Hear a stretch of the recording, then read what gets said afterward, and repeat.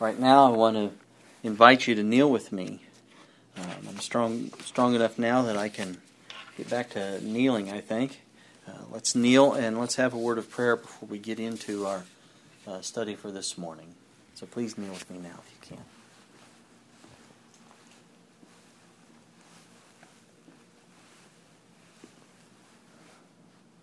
Our Father, which art in heaven, hallowed be thy name.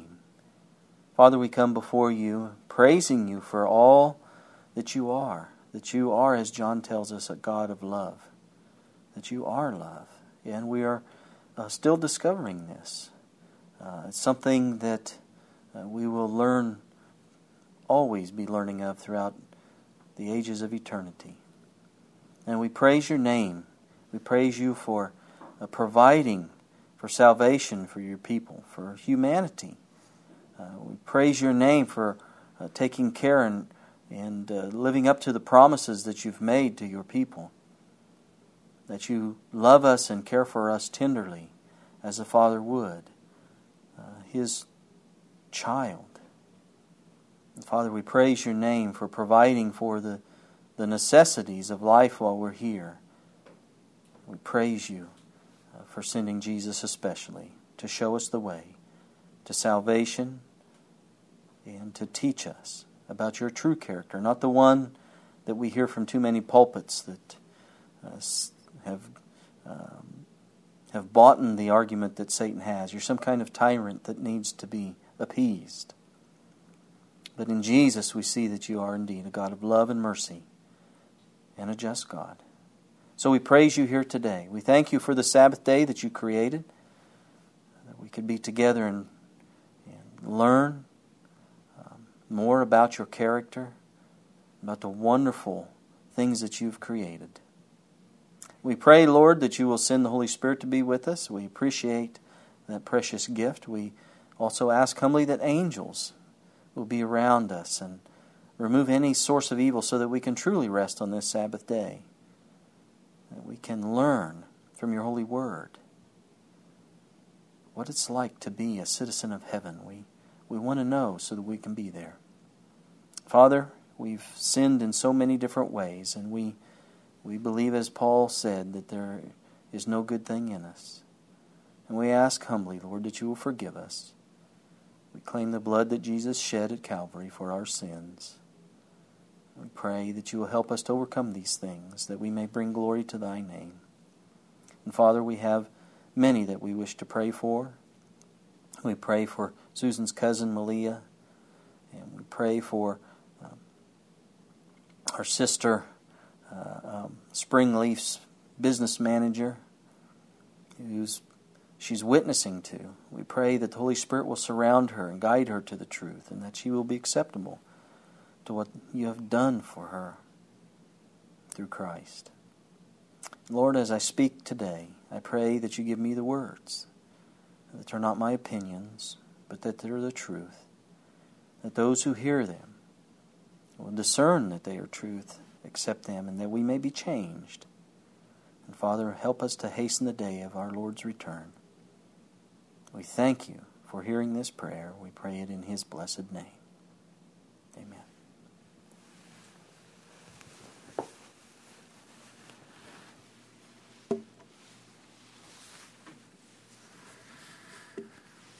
As I've mentioned earlier, I've entitled this particular study, No Kingly Attitude.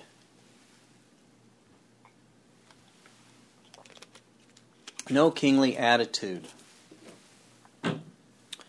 In our studies concerning the Church of Christ, we found that it is a family, haven't we? It's a family founded upon the character traits of God as we find them expressed in his holy law. We've discovered that the original family model for this earth was the first church on this planet, and it was organized for service to God and to each other. And this idea, friends, I will tell you, has never changed. It's never changed, this ideal. Even though sin was introduced, the ideal still hasn't changed. And because sin entered the kingdom, and as the Bible says, death by sin, God sent His Son to show us the way home. Praise the Lord. You know, the way back to the family, the way back to the will of God. And because of sin, there are two churches. And, regardless of what many preachers may tell you, the Bible depicts, and we've gone through these studies, friends. I hope that you can see that there really are only two churches. The Church of Christ and the Church of Antichrist. And if you don't understand the differences between the two, I'm going to tell you that you are well on your way to rejecting the true church. In 1 Timothy 3 and verse 15, Paul tells us that the Church of Christ is the pillar and ground of the truth. And of course we know that Jesus said He's the truth, right? I'm the truth, the life, and the way. In 1 Peter 2 and verse 6, the Apostle Peter quotes from Isaiah. Well, they've always quoted from the Old Testament, pretty much, friends. When he says, "Wherefore also it is contained in the Scripture, Behold, I lay in Zion a chief cornerstone, elect, precious, and he that believeth on Him shall not be confounded."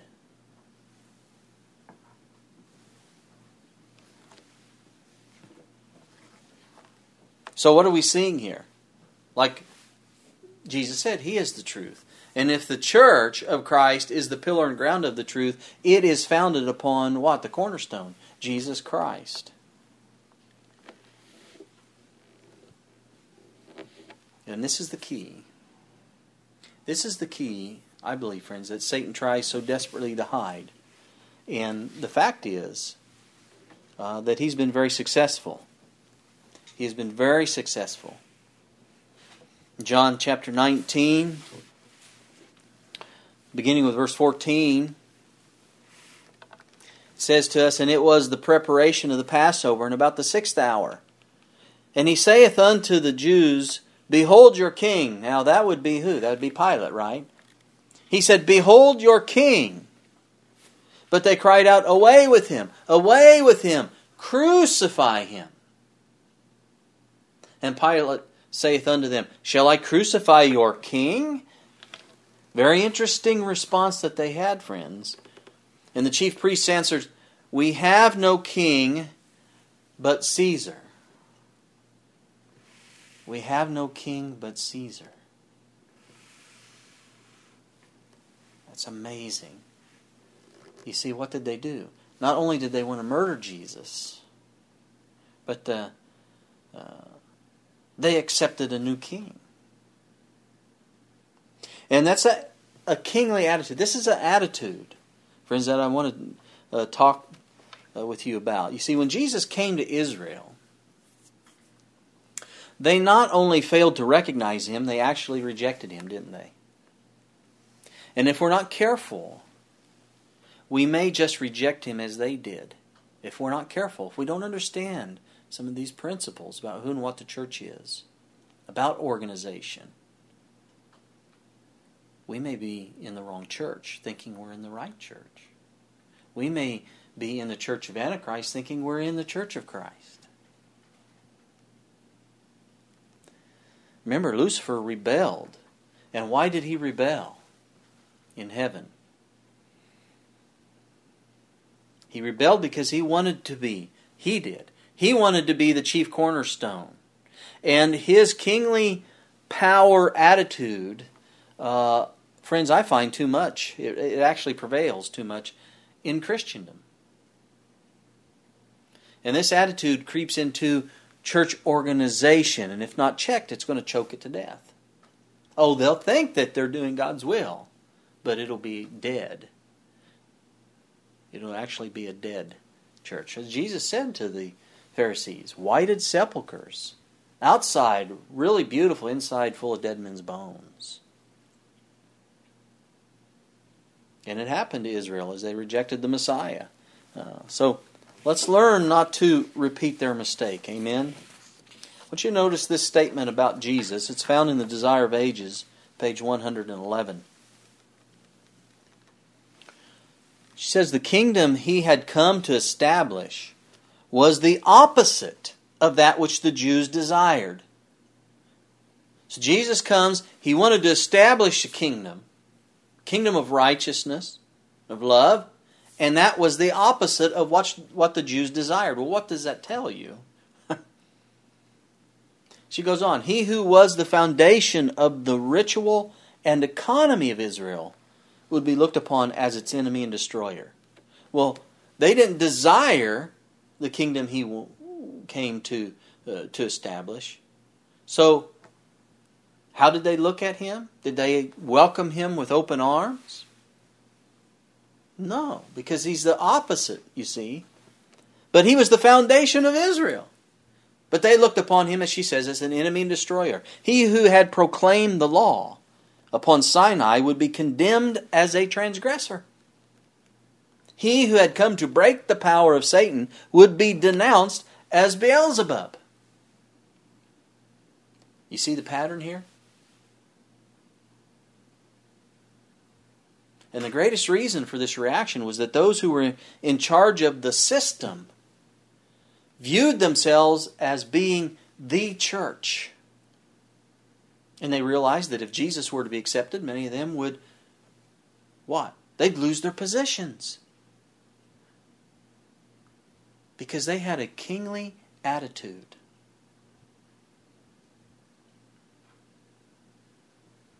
And there's a similar problem in the professed church of God today. And I'll tell you, friends, there are some inspired counsels that we're willing to deal with. But there are other inspired counsels that we are not. That would actually save the professed church from having this same kingly attitude that rejects the Savior.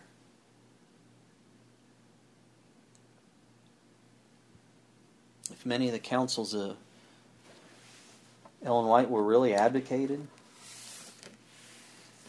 I'm going to tell you, they'd be considered to be dangerous to the professed church.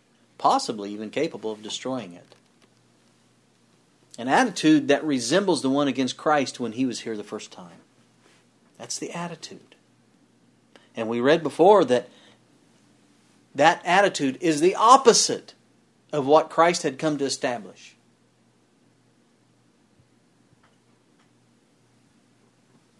I do not believe, however, that we will ever receive God's blessing until we feed upon every inspired word. Do you agree with me? Amen. Principles of church organization affect every aspect of the church, from the youngest member on up to the general conference.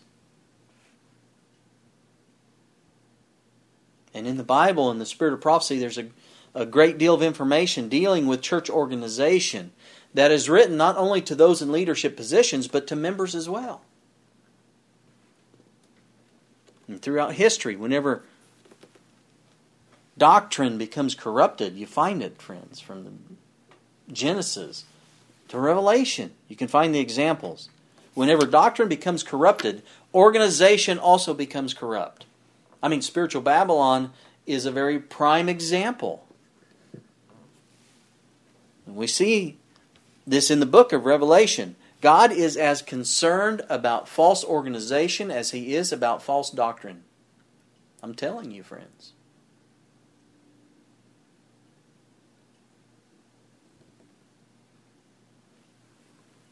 In the writings of Ellen White, there's a great deal written about doctrine. But also find hundreds of pages, literally, friends, hundreds of pages written about church organization, which we're afraid to touch. Because if we even read the quotation, if we read it out loud to someone, we will be accused of criticism. I want to tell you, it's past time that we have the courage of John the Baptist, and with a spirit of love, don't get me wrong, always a spirit of love, humbly look at the things God has given to us, praying that He will help us to implement these things so He can pour out His Spirit and finish, that we may finish the work that He's seeking to do through us.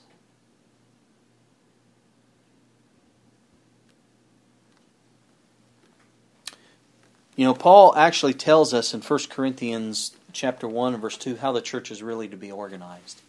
You put it down to a real nutshell. That's one of the scriptures that I would point to when you're talking about organizing, gospel order. 1 Corinthians 1 verse 2, Paul said, "Unto the church of God which is at Corinth, to them that are sanctified in Christ Jesus, called to be saints, with all that in every place call upon the name of Jesus Christ our Lord, both theirs and ours." You see, the church at Corinth, identified by Paul here, is not addressed as the church, which is non-profit. It doesn't say that anywhere, does it? Now, it could be non-profit, but that's not the point. Nothing is said regarding their organization or where they meet. You find that anywhere in this verse? They may meet in some building, but they're organized. But again, that's not the point. The church here in Corinth is defined by Paul as those people in Corinth who are sanctified and called to be the saints of God.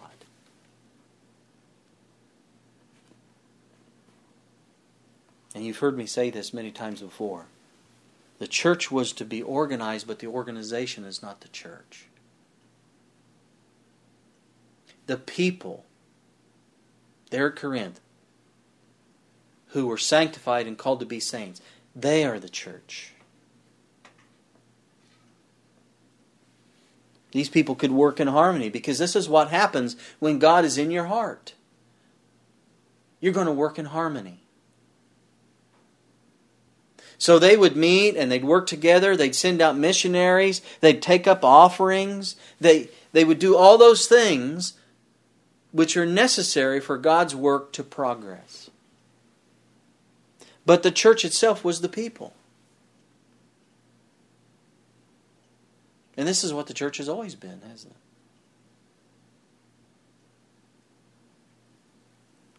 it? And I'll go a step further here. We talk about the people. In a special sense, the church is made up of those people who are registered in the books of heaven. Isn't that true? Let's look at Hebrews chapter 12.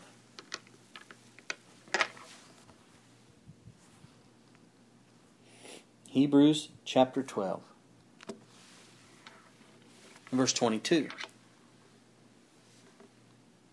"But ye are come unto Mount Zion, and unto the city of the living God, the heavenly Jerusalem, and to an innumerable company of angels, to the general assembly and church of the firstborn, which are written in heaven." Did you catch that? "Which are written in heaven, and to God, the judge of all, and to the spirits of just men made perfect." The church, the true church of Christ, is composed of those people who are registered in the book of life in heaven.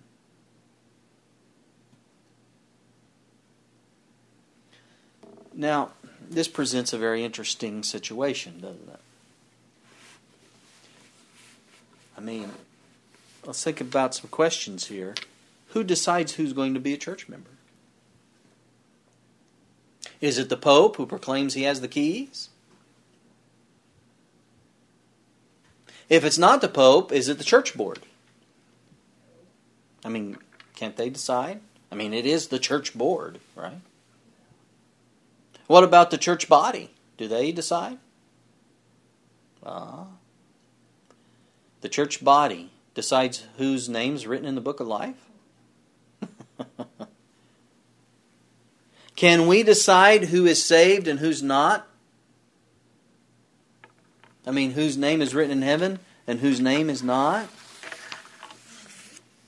Well, don't we have anything to do? Yes, we have something to do. And this is where some people get mixed up. We are called to recognize those whom God has registered in the books in heaven, and those whom He has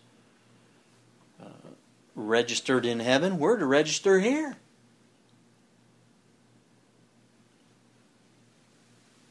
He does not, however, adapt to us. We're to adapt to Him. Isn't that true? And there's a difference. So, let us suppose that God takes someone's name off of the books in heaven, and of course we're in the judgment. So this is happening, friends. But let's suppose that God takes someone's name off the books in heaven, and they are what we call disfellowshipped. Are they still church members? No. But suppose their names remain in the books on earth. Well, that's an interesting dilemma, isn't it? The truth is that the church is purified when the membership books on earth match the book of life in heaven. When the judgment's over, friends. You see, God has given mankind no authority to decide who can be a member and who cannot be a member, but simply to recognize those whom He has accepted or rejected. We can't read the heart, but we can see by their fruits. He's laid out the principles for us in His Word. And this is a hard concept for many because of the false idea that has been put forth that all are accepted of God. But what does the Bible say? The Bible tells us that not all are accepted. And God has local congregations here on earth to help organize the work, but the headquarters of the local church, friends, is in heaven, where only the sanctified, you see, are registered. It's not in some office in your state or some office in Washington, D.C. And some people find this rather disconcerting, believing such a truth could lead to all kinds of trouble. And it actually has led to a lot of trouble. And that has helped cause the home church movement. But just suppose that a coup, let's think of this. Suppose that a coup took place in some local church or conference through politicking, and some people who were not inspired by the Lord or filled with the Holy Spirit took over through manipulation. And because of their prejudices, certain people were unjustly disfellowshipped. Let me ask you, would those who were unjustly disfellowshipped cease to be church members? Certainly not. And this has happened all over the world. It's happened in the United States. It's happened in South America. It's happened in Asia. It has happened in virtually every continent.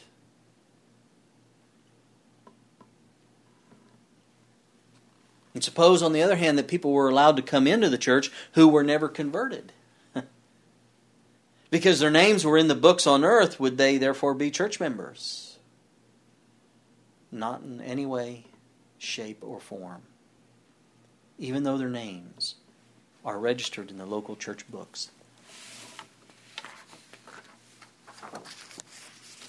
God has never left His church to be manipulated and tampered with by the political whims of mankind, friends. And there's coming a time when He's going to turn and overturn the professed church that is called by His name. But God's true church remains the same as it has always been. Those people who are registered in the books of heaven.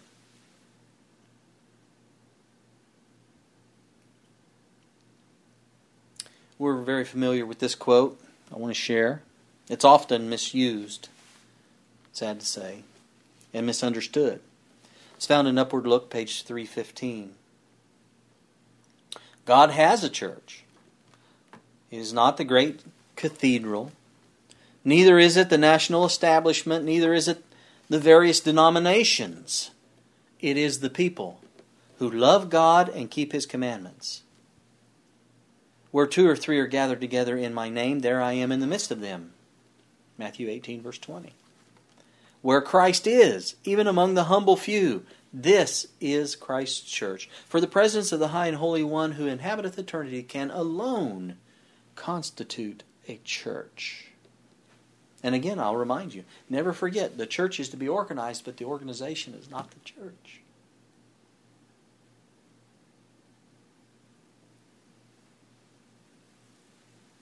When Paul was ordained, he was ordained to baptize and establish churches, the two together.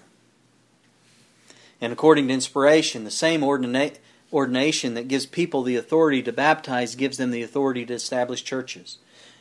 But what do you see happening through Christendom today, friends? I mean, more and more, and even throughout Adventism, this has been going on for a long time, there are increasing restrictions controlling the starting of new churches. Did you know that?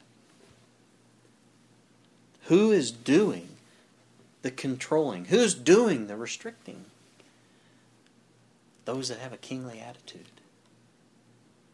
You know, pastors used to be serving several churches in the 1800s. That's where the expression, circuit riding preacher came from.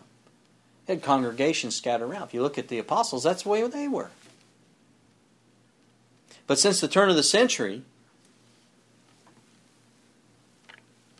the early 1900s, they wound up planting those pastors into one or two church districts. And look at the emergence of the megachurches today. What is this all about? Friends, it's all about control. The fruits of a kingly attitude.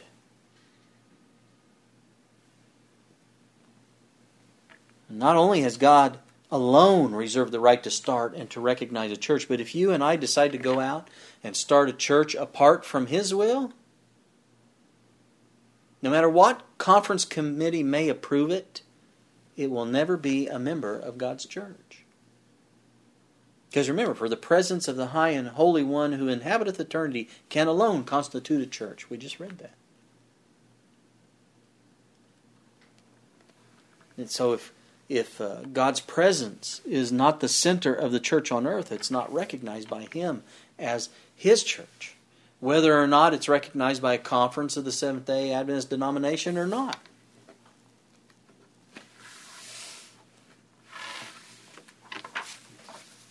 I mean, remember what Paul said. The church was those who were called and sanctified. And we've been studying, in Sabbath school. We've about to the end of the book Acts of the Apostles. We studied this. We remember what Paul did. He went about, didn't he, to city after city. And wherever Paul went and converted a few people, what did he do? He organized them, didn't he? He organized them into a church. And why was the church organized? It was organized for service. But he organized them into a church right there and then without seeking any other permission. He had his authority. He didn't have to wait for authority from Jerusalem or Battle Creek or Washington, D.C. He had authority from heaven.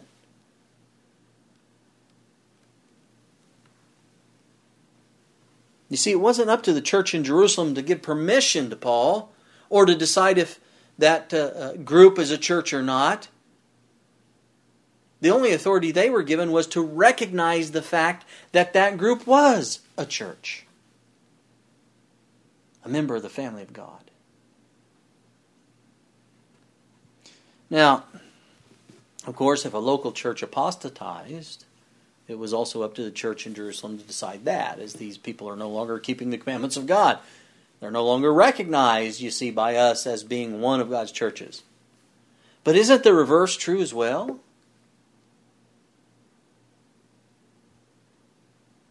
All these other churches were to help keep Jerusalem in check. Think about it.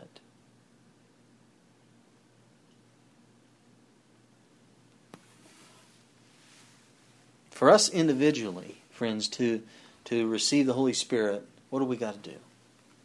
Well, we need to study the Bible, don't we? And we need to pray. And we need to overcome sin. And we need to witness to others about Jesus. Isn't that true? And for the church body to receive the Holy Spirit, they must, as a body, also have at least these four things present. So not only is it necessary for us as individuals to be winning others to Christ, but God's design for His church is that every church should start new churches. Isn't that our commission? To go and make disciples of all nations? And one of the things that must take place before God can pour out His blessing upon the church is not only revival of primitive doctrine, but I hope you figured this out, friends, from our studies. It's also a revival of primitive organization. Apostolic organization. And this is why I've spent so much time and energy on this subject. The New Testament churches had the freedom, you see, to go out and start new churches. But they were not just started and left to flounder by themselves. No, they were left with local organization based upon God's instruction, God's gospel order. Let's go to Acts chapter 14.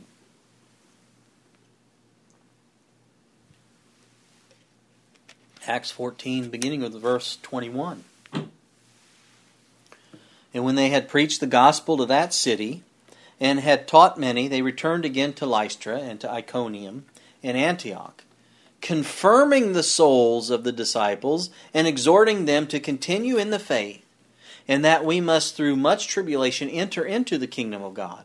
And when they had ordained them elders in every church, and had prayed with fasting, they commended them to the Lord on whom they believed. You see what they're doing there? Authority in the early church was to be earned because of a godly life and knowledge of the Scriptures and the ability that God had given to one. But never was it to come just by virtue of office. Well, we need to put somebody in office here. You had to qualify according to God's standards. And today, the professed church is being destroyed in some parts of the world because some have assumed the office of minister and decided that because they have that office, they are the king of the local church. Have you experienced that before? I'll tell you, I have. God never intended that office to be that of a king, but one of a servant. In Acts 20, verse 17. Notice this. And from Miletus he sent to Ephesus and called the elders of the church. This is Paul. He's calling the elders of the church. What elders were these that he called? Well, these were the elders who had been appointed. Isn't that right? And here's the instruction Paul gave to these elders. Go down to verse 28. Acts 20, verse 28. Take heed, therefore, unto yourselves. What's he saying there? Take heed, therefore, unto yourselves. This is a serious matter. You need to check yourself. Right? So he says, take heed, therefore, unto yourselves, and to all the flock, over which the Holy Ghost hath made you overseers, to feed the church of God, which he hath purchased with his own blood. Okay? So he's talking in terms that Jesus did of I'm going to put under-shepherds in charge of the flock. And so there are certain characteristics when you're an under-shepherd. If you're a good under-shepherd, you're not just a hireling, a good under-shepherd really loves the flock and cares for it. He protects it. He feeds it. And this is what Paul is saying here. And then in verse 29 he says, For I know this, that after my departing shall grievous wolves enter in among you, not sparing the flock.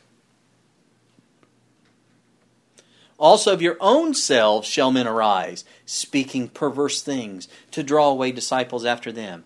Therefore watch, he says to these elders, and remember. Okay? Remember what I've told you.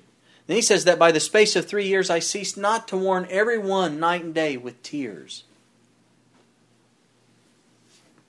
Remember how I was a shepherd. You see? So he called the elders to feed the flock of God and to guard it from wolves. And what were these wolves? They were men who would draw members out of the true church. Or you could say they attempted to draw members out of the book of life.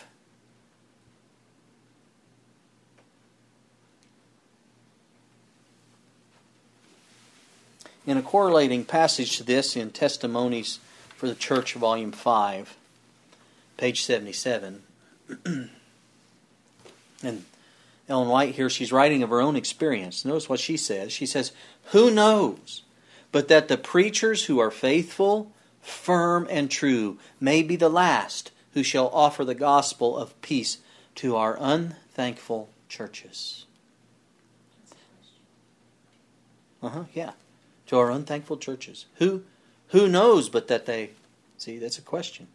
It may be that the destroyers are already training under the hand of Satan and only wait the departure of a few more standard bearers to take their places, and with the voice of the false prophet cry, "Peace, peace," when the Lord hath not spoken peace.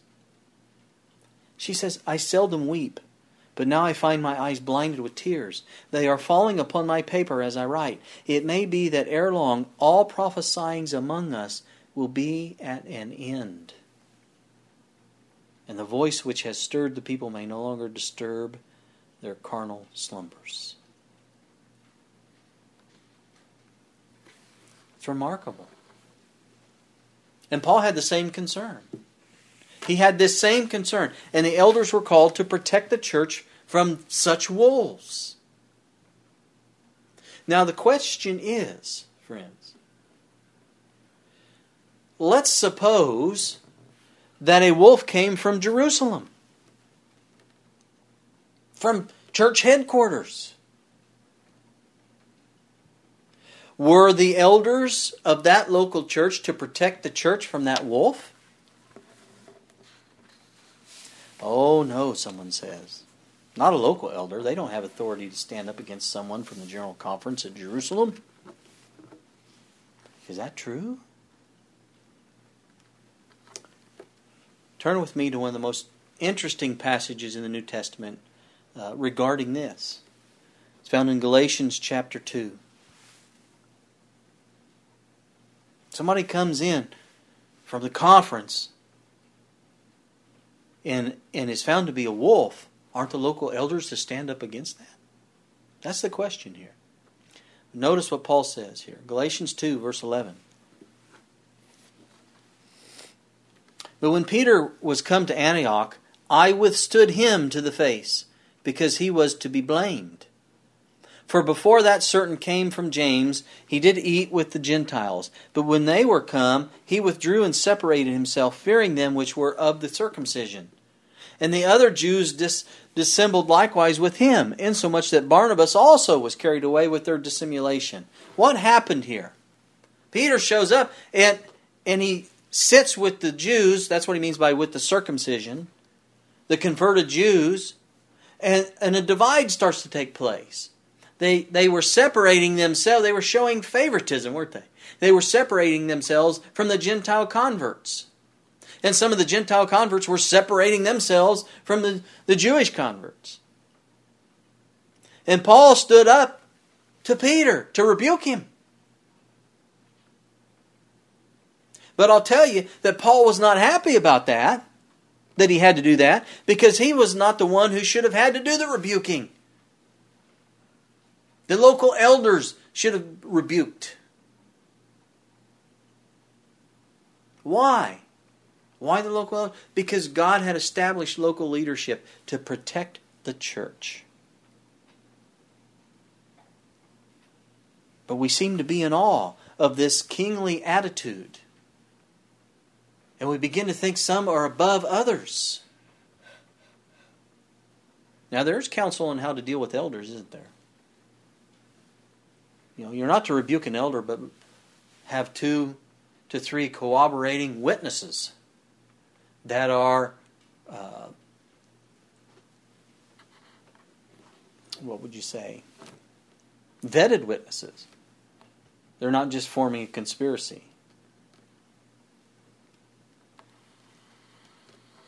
But God had established that local leadership there to protect the church.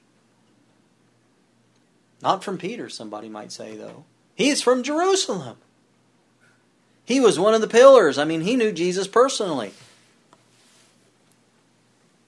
No, not from Peter. They were only Gentiles who had been newly converted to the faith. You don't expect them, these Gentile Galatians, who just come into the Christian church a few years ago, to stand up and rebuke Peter.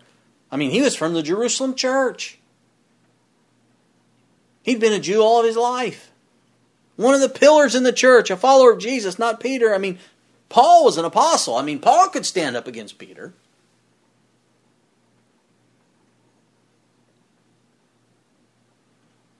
But Paul was very unhappy that he had to do that. Notice what he says in Galatians 3 and verse 1. He says, O foolish Galatians, who hath bewitched you, that ye should not obey the truth, before whose eyes Jesus Christ hath been evidently set forth, crucified among you? He wasn't happy. Go a couple chapters on in Galatians 5, verse 1. He says, Stand fast, therefore, in the liberty wherewith Christ hath made us free, and be not entangled again with the yoke of bondage. Well, when you're studying this, someone could say, well, that scripture's dealing with circumcision and all those things. Well, yeah, circumcision was involved. And eating with Gentiles was involved. But that wasn't the issue. What was the issue? Do you know what the issue was? Those were just the symptoms of the issue. The issue in Galatians was that Peter had caused them to transgress. And Paul's saying they're to stand in their freedom, even if it was Peter from the General Conference at Jerusalem who should come down and preach false theology. We have no king but Jesus, isn't that true?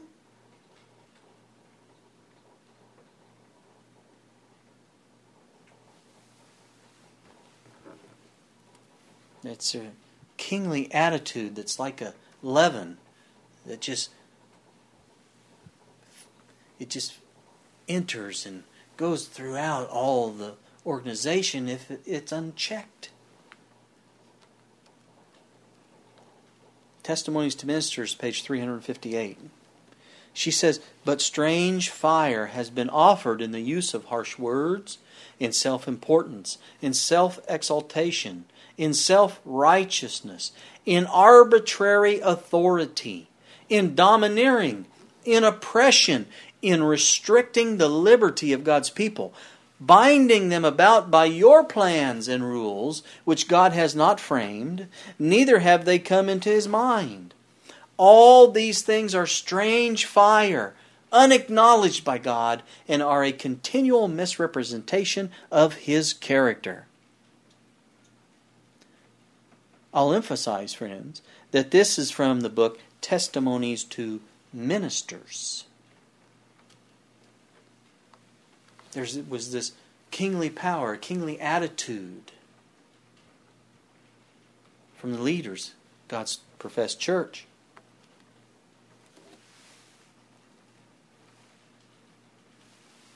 The Lord established the church upon the rock, Jesus Christ, didn't He? He's to be the head of the church, isn't He? Speaking of Christ, Paul said in Ephesians 1, verse 22 and 3, that He hath put all things under His feet, and gave Him to be the head over all things to the church, which is His body, the fullness of Him that filleth all in all. Jesus is the head. Jesus is our King.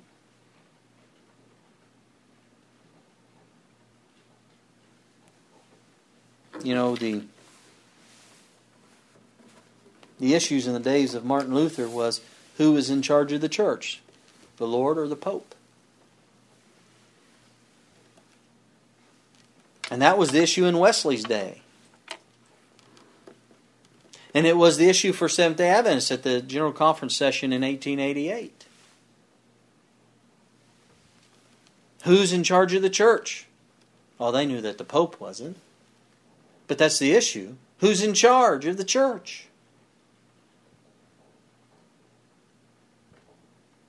And I've been amazed, as I've studied, at how little Ellen White deals with doctrine in relationship to what happened in 1888.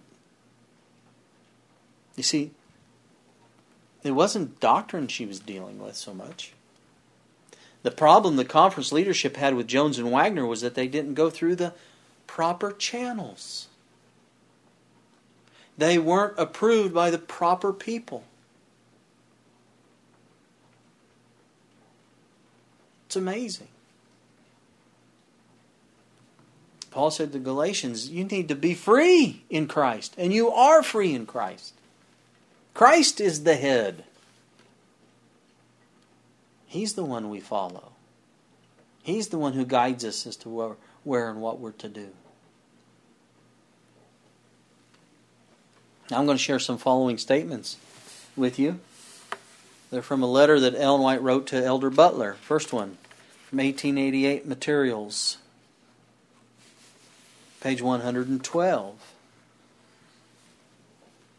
God designs that men shall use their minds and consciences for themselves. He never designed that one man should become the shadow of another and utter only another's sentiments. But this error has been coming in among us, that a very few are to be mind, conscience, and judgment for all God's workers. The foundation of Christianity is Christ our righteousness. Now what did she say? She said this error has been coming in among us. What was the error? That a very few are to be the mind, conscience, and judgment for all God's workers. She says the foundation of Christianity is what? What did she say? Christ our righteousness. You want to know what Christ our righteousness means? She tells us what it means. She goes on, page 112, she says, men are individually responsible to God and must act as God acts upon them, not as another human mind acts upon their mind. And that's it in a nutshell. God is to decide what is right, not some human committee, friends. God makes the rules, not some human rule book. The Bible is our creed. Isn't that true? That, in a nutshell, really is Christ our righteousness.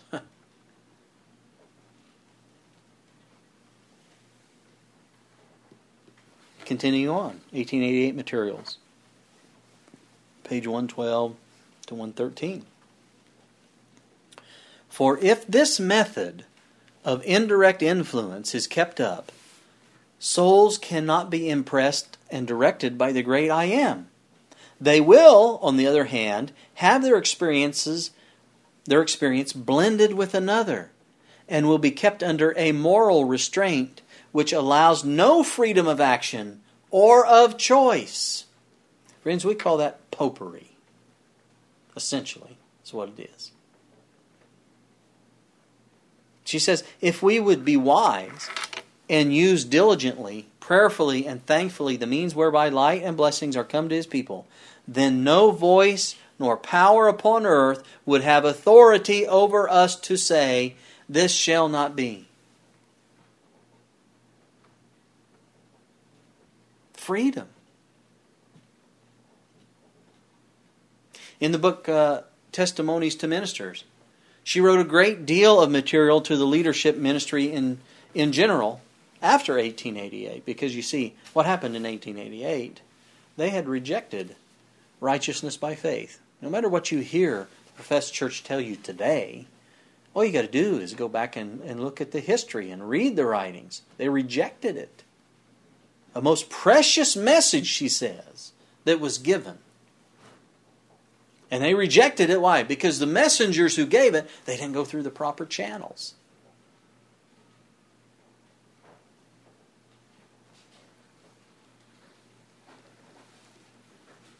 And so, after that conference in 1888, she wrote a lot of material to the leadership. And much of this book that Testimonies to the Minister is dealing with this very principle of church authority, a kingly attitude, a kingly power, she calls it sometimes. Among similar statements, notice what she said here, Testimonies to Ministers, page 361. She says, the high-handed power. What? The high-handed power that has been developed as though position has made men gods, makes me afraid and ought to cause fear. It is a curse wherever and by whomever it is exercised. What? She say? She had said that it was creeping in, right? It was coming in among God's people. And then she says it's this high-handed power that's been developed as though position has made men gods. That's the hierarchy, isn't it? Isn't that popery? She goes on, page 363, Testimonies to Ministers. The spirit of domination is extending to the presidents of the conferences. If a man is sanguine of his own powers and seeks to exercise dominion over his brethren, feeling that he is invested with authority to make his will the ruling power, the best and only safe course is to what? Remove him.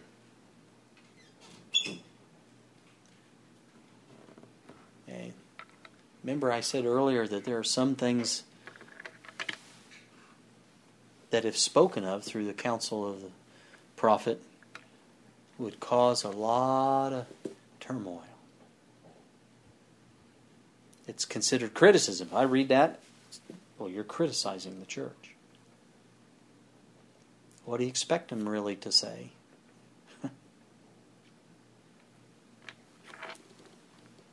That's what you find. This kingly attitude will say, hey, you're criticizing me. Notice this in the chapter entitled Under Which Banner? Again, Testimonies to Ministers, page 365. She says, humanity. Now, of course, who's she speaking to here? She's talking to ministers, right? The leadership. She says, humanity is hailed as God.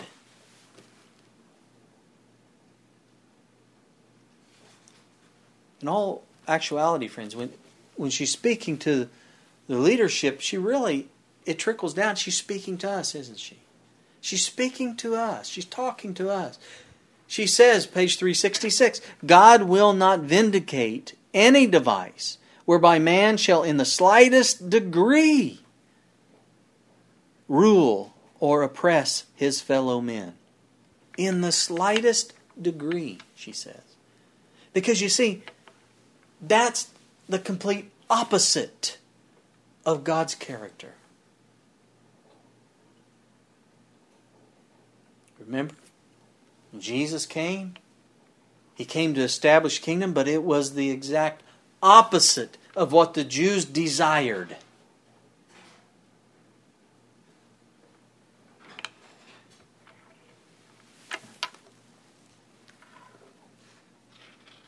In fact, this kingly attitude, she said, there's a curse pronounced upon all who do this. And that is our scripture reading for today. Jeremiah 17 and verse 5. Thus saith the Lord, cursed be the man that trusteth in man. Now that's not saying that you can't trust one another.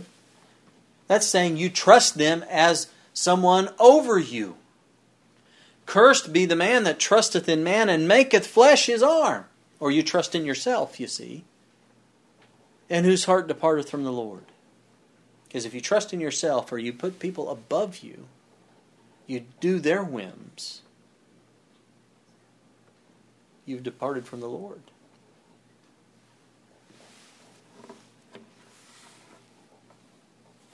Testimonies to Ministers again, page 375. She says, state conferences may depend upon the general conference for light and knowledge and wisdom. But is it safe for them to do this? Whoa! Back up the truck. Let's read that again. State conferences may depend upon the general conference for light and knowledge and wisdom. But is it safe for them to do this?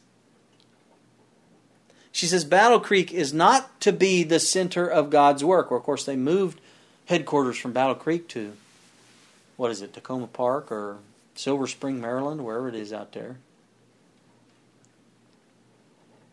Well, let's get the principle here. She said Battle Creek is not to be the center of God's work. God alone can fill this place. When our people in the different places have their special convocations, teach them for Christ's sake and for their own soul's sake, not to make flesh their arm. There is no power in men to read the hearts of their fellow men. The Lord is the only one upon whom we can with safety depend, and He is accessible in every place and to every church in the Union. To place men where God should be placed does not honor or glorify God. Is the president of the General Conference to be the God of the people?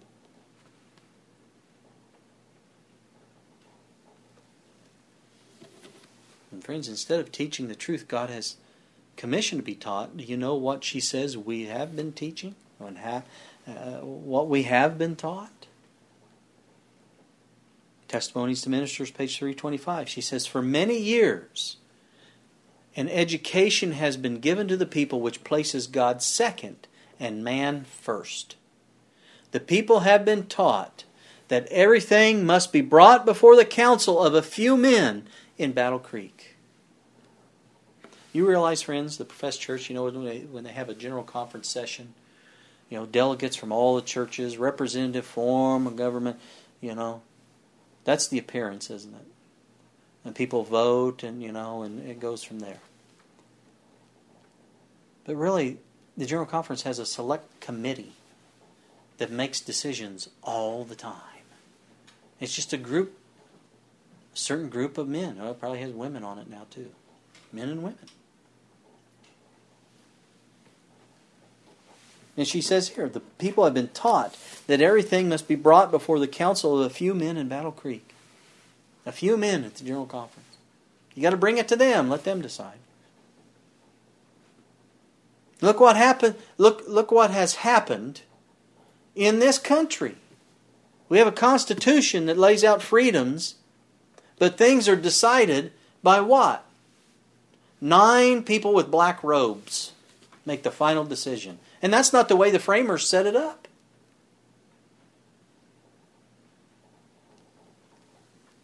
But you see, that's the worldly way. That's the Antichrist way, you see? That kingly attitude. And she says, people have been taught that God is second and man is first. And I want you to notice that I hope that you see this as a serious matter, because it's breaking the first commandment, isn't it? Exodus 20, verse 3. Thou shalt have no other gods before me. Right? Testimonies to Ministers, page 380. Let me entreat our state conferences and our churches to cease putting their dependence upon men and making flesh their arm, she says. And today I'll tell you, friends, that we've gone far beyond where they were in 1888. And I ask you, beloved, can you see how important it is to know who and what the church is and how it's to be organized? A few more quotes here. This one's from the Spalding Megan or McGann collection, page 163. They started the school at Madison outside the conference, and they got a lot of grief for it. Notice what she says here. Let me entreat, in reference to our conference, it is repeated over and over and over again that it is the voice of God. And therefore, everything must be referred to the conference and have the conference voice in regard to permission or restriction or what shall be and what shall not be done in the various fields. Notice what she said. She says, we have heard enough, abundance about that. Everything must go around in the regular way. He, that's God, wants every living soul that has a knowledge of the truth to come to their senses. Haven't you heard that? It's as the voice of God to the people. Well, if it's the voice of God, you see then, you want God to tell you what to do. They've replaced God. That's popery. It's Romanist. One more. This is the same Spalding and Megan, page 166. The Lord wants His Spirit to come in. He wants the Holy Ghost King. Friends, I'll tell you, we've come to the point today that you'll be disfellowshipped and sued if you profess to be a Seventh-day Adventist and share the three angels' messages without permission from the General Conference. The kingly attitude prevails. It's sad to say in God's professed church. Will it prevail with you? That's the question. As Paul said to the elders, you need to check yourselves. God is looking for every one of us to be broken on the rock Jesus. You see, when Jesus is the King, then unity and peace and love pervade. And it doesn't do away with organization at all, but it's the only thing that really creates a working, functional organization based upon God's love and God's principles. And when God's plan is followed, no one is striving for office because everyone is striving to serve one another. Amen. I'll leave you with this. Matthew chapter 20, verse 25. It says, But Jesus called them unto Him, and He said, You know that the princes of the Gentiles exercise dominion over them, and they that are great exercise authority upon them. But it shall not be so among you. But whosoever will be great among you, let him be your minister. And whosoever will be chief among you, let him be your servant. Even as the Son of Man came not to be ministered unto, but to minister and to give His life as a ransom for many. Friends, I encourage you, as Paul says, let us exercise the freedom God has given us and choose to organize according to His plan, serving one another in love. And by this shall the world know that we are His disciples. By this shall we receive the latter rain and finish the work we've been blessed to be given. Let's pray. Father in heaven, we thank You so very, very much that You are indeed love. That You have principles of righteousness that You're wanting us to share. That You are the head of the church. That Jesus directs our path.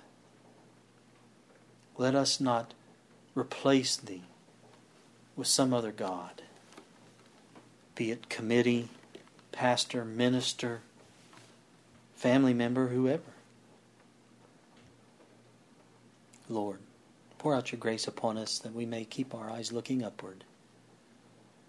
And those of us called to serve in greater responsibility, let us guard the flock and stand up to those wolves, be they come from Jerusalem or Washington or another local church, wherever it may be. May we be faithful to our trust. Please continue to be with us, Lord, throughout this Sabbath day. Bless us so that we may bless others. We pray in Jesus' name, for He's worthy. Amen.